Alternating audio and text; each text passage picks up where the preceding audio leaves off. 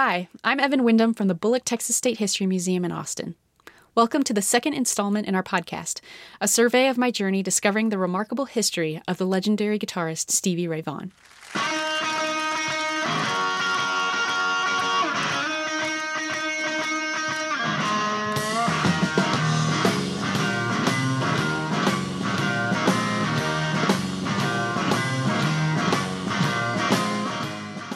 In the first episode, I talked with Double Trouble, drummer Chris Layton and bassist Tommy Shannon, about their recollections of hearing Stevie Ray Vaughan play for the very first time and about the formation of the band. I spent hours talking with them about the length and breadth of their experience knowing and playing with Stevie, and a couple of points kept coming up. The first one surprised me. I'd been thinking of the band strictly as a blues act, but Chris and Tommy emphasized time and again that the band's sound was heavily influenced by musical forms outside of the more traditional notion of the blues, with influences ranging across rock and roll, funk, soul, and R&B. They melted down the sounds they liked in a crucible of raw talent and musical rapport to forge a unique sound all their own, a sound that was embraced all over the world. The second common theme was a sense of place. The entire band looked to Texas musicians and their own Texas roots as an important and defining factor in their identity, as well as their music. All of this pointed me in the direction of more research and more interviews with blues scholars, music journalists, and others. And in this second episode, I'll share what I learned in a condensed fashion, of course. After all, you can earn an advanced degree in just the history of Texas music. So first up, a closer look at Stevie's background, starting with his earliest exposure to music.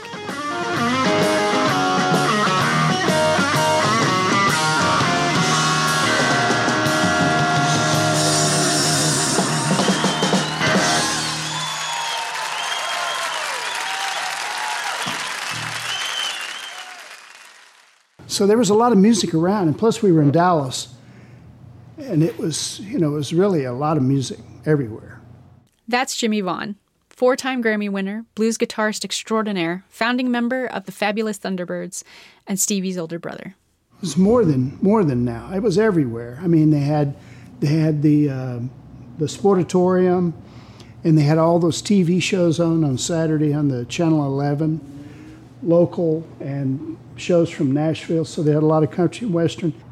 Now my uncles on both sides of the family play guitar, but they were in like western swing bands, and they like Merle Travis and Bob Wills and things like that. And my father liked music, and my mother liked music, and they danced a lot. They would go dancing. In every article I've read or interview I've watched, Stevie always credits his brother with his start, and a quote from Stevie in a 1984 Guitar World magazine makes me laugh. He recalls Jimmy leaving his guitars around the house and telling his little brother not to touch them. And Stevie admits, quote, "That's basically how I got started," unquote. Never tell a little brother what he can't do, unless you want him to do it. What happened was I brought a guitar home and blues records and had this notion that I was going to be a blues guitar player. We had the same bedroom, twin beds, and a little record player. He watched me learn, and then I'd put the guitar down and go somewhere or do something, and he would pick it up. But Stevie didn't have to sneak around behind Jimmy's back for long. Jimmy gifted him one of his first guitars, a 1954 Fender Broadcaster with the name Jimbo scratched into the back of the guitar's body. Its finish is dented and worn away from long hours of use, and it's fun imagining a young Stevie picking away at the strings. By the way, that model and vintage of guitar sells today for around $50,000, and that's without any kind of connection to a legend like Stevie Ray Vaughan. In those early years, Stevie had his ears wide open to music from other genres. He and Chris Layton would later bond over their shared affection for music of all types, and after sessions perusing their record collections, Chris and Stevie found that they had many similar interests, including Jimi Hendrix, Stevie Wonder, Motown. Years later, Chris heard that Stevie had made an interesting comment when he had heard Chris jamming along to a Donny Hathaway album.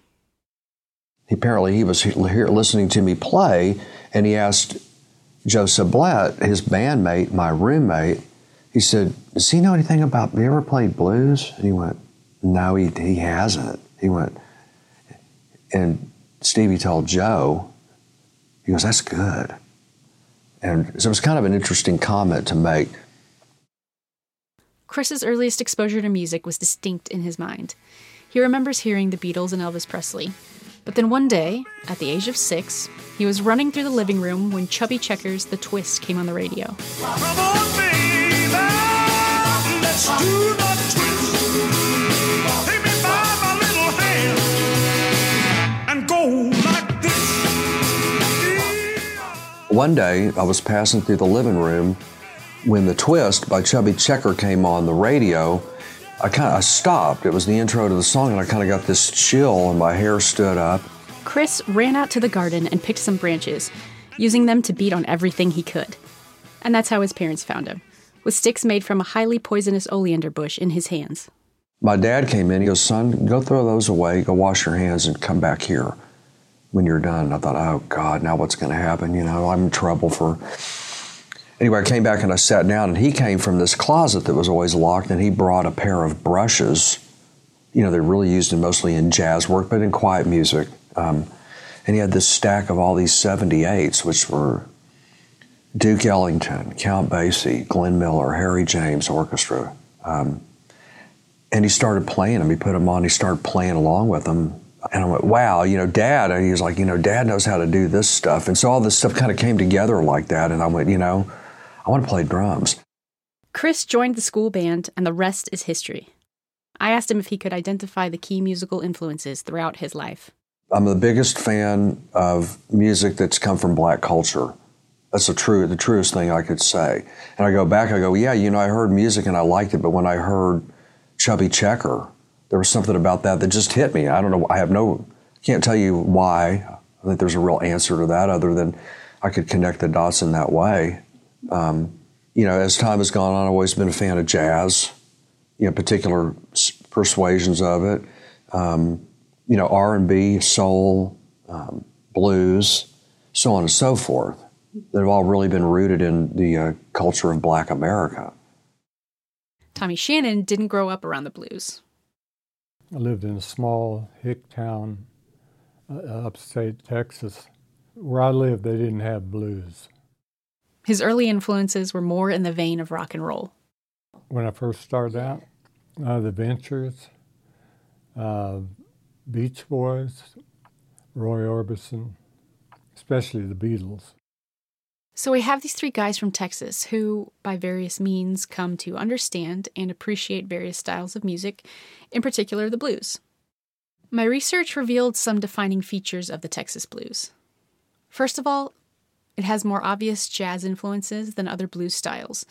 In other words, the Texas blues tends to swing, and the syncopated rhythms more often associated with jazz music. And an equally important element is an emphasis on lead guitar parts. So with those 2 elements in mind, I enlisted the help of some experts to provide some context that would help me understand what all that means. It's all connected. I mean, it all comes from the same deep traditions of African and African American music. Dr. Gary Hartman is director of the Center for Texas Music at Texas State University in San Marcos. He theorizes that the Texas blues has been influenced by the unique balance of ethnic diversity found throughout the state and results from a blending of cultural traditions in the early part of the 20th century. There are many different theories on just the origins of the blues in the first place, and then there are different theories about whether blues is different from region to region or state to state or anything like that. But I do think in Texas that the blues took on a slightly different flavor, and that mainly, well, it had to do with things like there was not as heavy a concentration of African Americans in Texas as there was in the rest of the South. Texas had black slaves, of course, but also had a large Hispanic population. Texas had large influxes of Irish and German and Czech and all these other different, of course, Anglo, all these other ethnic groups that came in. And one other unique group that influenced Texas, African Americans, were the French-speaking black Creoles living next door in Louisiana. They were the descendants of the slaves of French colonists. And a lot of those French-speaking black Creoles moved into Texas mostly during the early 1900s. They sort of kept separate communities, but they were hearing each other's music, hearing each other's languages, and there was some mixing and mingling that goes on there. So Texas was a meeting place for cultures to mix and influence one another, musically and otherwise. And Dr. Hartman's perspective reminded me of something Jimmy Vaughn had said about the liberal crossing over between musical genres he experienced in the 60s, more than 50 years after the Texas brand of freewheeling musical blending got started along the coastal regions. This is not real popular belief. You don't hear people talking about it, but in the 60s, a lot of the country guys and the blues guys were really playing a lot of the same kind of stuff. Like one of B.B. King's hit was The Nightlife. That was a Willie Nelson song. When the evening sun goes down, you're gonna find me somewhere hanging around. When I was searching for knowledgeable folks to talk to, Joe Nick Petoskey's name came up early and often. Joe Nick's been writing about Texas and its music and culture for more than 40 years, and he helped shine more light on the Texas blues as it pertains to Stevie's style of playing. In particular, he pointed out an interesting coincidence regarding the Dallas suburb of Oak Cliff, where Stevie and Jimmy were raised. The Texas blues, basically Stevie completed the circle because he grew up in Oak Cliff, as did Jimmy. And the father of electric guitar, period, is Charlie Christian, used to ramble around Oak Cliff. And then the father of modern electric blues guitar really was the biggest thing predating rock and roll, is T-Bone Walker from Oak Cliff.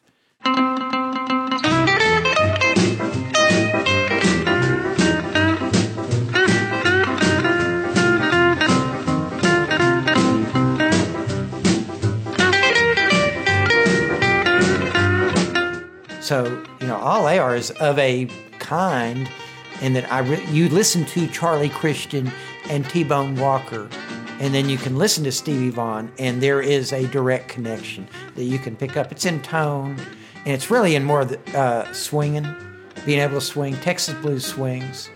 It's not just, mechanical or beat on the beat. It swings, and it always has swung.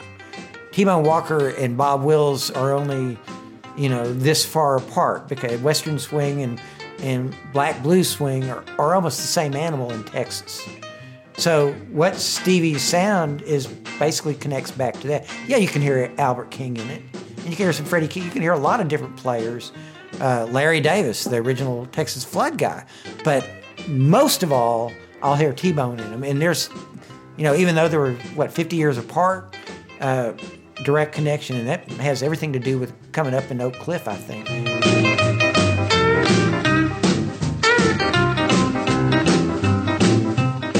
Joe Nick thinks that the uniqueness of Texas culture extends far beyond a single genre of music.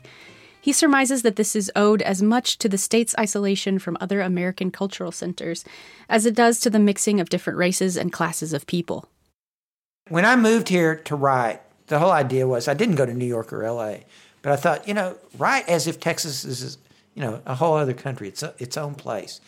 And there's a history here. And when you look at the music, we're distant enough from L.A., Nashville, and New York to be provincial, to be our own people. And that means we've created our own music. And as much as Generica has intruded on Texas, and so much of Texas is generic today, I think music, you can still ferret that out, that we sound like no one else. No one sounds like us, and everybody else wants to sound like us. And, we're still doing it. The dance halls are still going on. People are still playing Western swing. We're still playing blues. They're still playing hillbilly and country.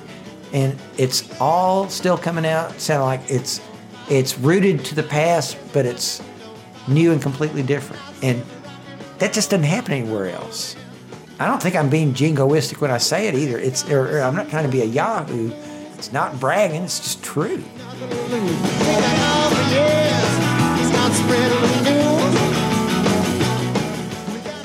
As I spoke with Jimmy, Chris, and Tommy, I started to create a playlist of songs by musicians they'd mentioned.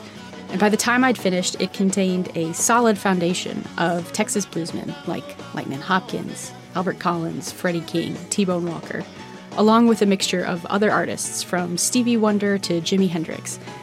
And when I listened, I could begin to hear licks and patterns that were embedded and revealed in Stevie's playing. The diversity in Stevie Ray Vaughan and Double Trouble's sound was a culmination of their unique backgrounds and influences. As Joe Nick claims, Stevie's exposure to the blues in Oak Cliff may well have laid the foundation for his tastes and his style of playing, but it was the atmosphere and latent potential of the Austin music scene in the late 60s and early 70s that ultimately shaped Stevie and the band. Join me next time as we explore a unique moment in time when Austin's musical talent pool and hippie-infused community spirit combined with the dedication of a guy named Clifford Antone, who would create the environment in which local musicians learned their craft from previous generations of blues masters. Walking up the street, you can hear the sound of the bad honky tonks really laying it down. Since that all the years, got spread on the news. Pride and Joy, the Texas Blues of Stevie Ray Vaughan, was created by the Grammy Museum in Los Angeles and guest curated by Texas Blues hero and Stevie Ray's older brother, Jimmy Vaughan. The exhibition runs through July 23, 2017. This podcast is a production of the Bullock Texas State History Museum. Learn more at thestoryoftexas.com.